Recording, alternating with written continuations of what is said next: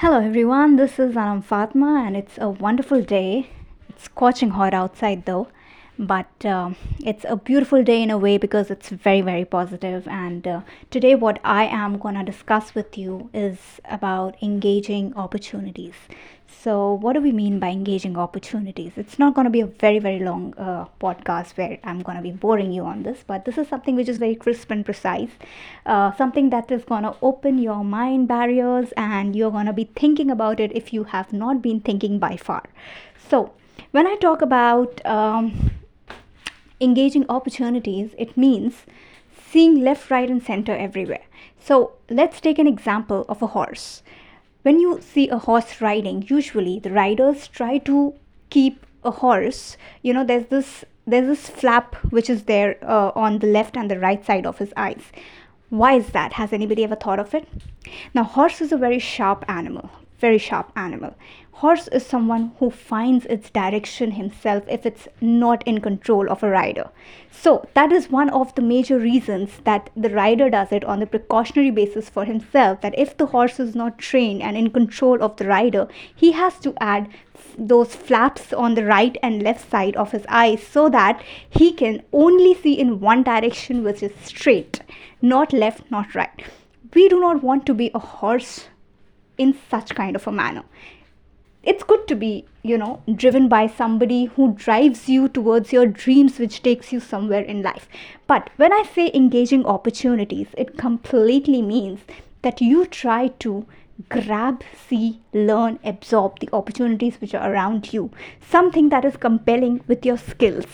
Now, you need to understand what are your skills and how you can easily, like a water, get absorbed into any kind of an industry which absorbs your skill.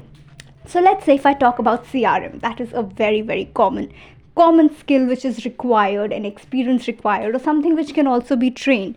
If you have an experience into sales or any sort of communication, if you've been a part of guest relations, front office, whatsoever, these are the basic startups. So if you've initiated your career on these lines initially, you can very, very easily get into any kind of a career that's going to take you ahead. So open your mindset, understand your skills, go through your resume, see what are the areas where you have been working tirelessly very well, and you've enjoyed your work by the end of the day.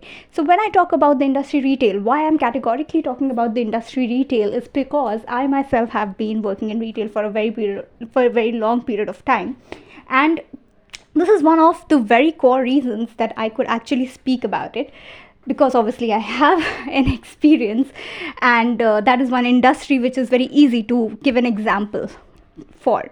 So when I talk about it, let's say I'm sharing my journey with you. I had a lot of interest when I started working with Tommy Hilfiger. I used to enjoy VM a lot, but and I used to do it when I used to do kids VM. There was this kids table which was given to me, and I would try to implement my ideas. So I got a freedom of work from my bosses, which I'm very thankful in a brand like Tommy Hilfiger, where they've been very, very strict about the guidelines and everything.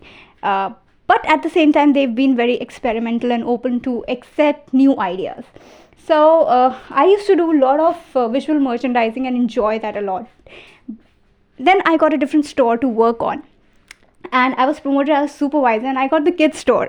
So I think that is something which was observed by my bosses, and they categorically gave me a kids store to manage, until I got an opportunity with Jimmy Choo, and everything completely changed, and I started working into CRM. I was promoted as a CRM. Visual merchandising was something which I used to still enjoy, and I used to do it a lot when I used to be at store level. It was different from Tommy because we did not have apparel. Now, what happens when my industry switches? I joined real estate. It was very easy for me to absorb myself in real estate as an executive assistant, because there was communication.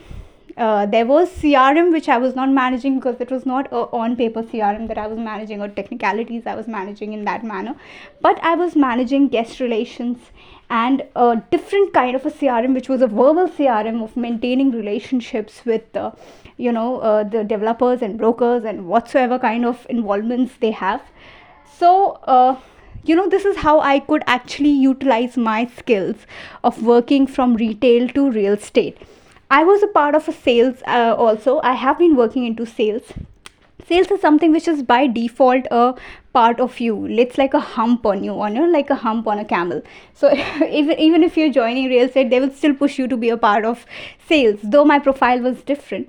But I have been doing certain kind of a calling and everything, which again blend well, and then there was a time when they really wanted me to do sales, because they had some kind of confidence in me that, okay, she's gonna be wonderful if you put her into sales. So, unfortunately, I could not give much of time to myself, because a room is not built in a day, and you really need to have some time to learn. Like when I started working into retail also, it took me time to, you still don't know the whole history of your brands, you still don't know whole ABCD of it, but you learn gradually, and it takes years to learn your own brand, to understand the own product, because there are just so many technicalities. So understanding real estate was also not easy for me to just have something in one night, overnight I'm gonna be like pro with it, and I'll be like bang on with my game. Nevertheless, so these are the two examples, and then suddenly I switch into academics.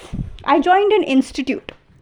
So this is a different kind of a role. I've joined in operations, wherein again I'm a part of sales, of course, because I need admissions.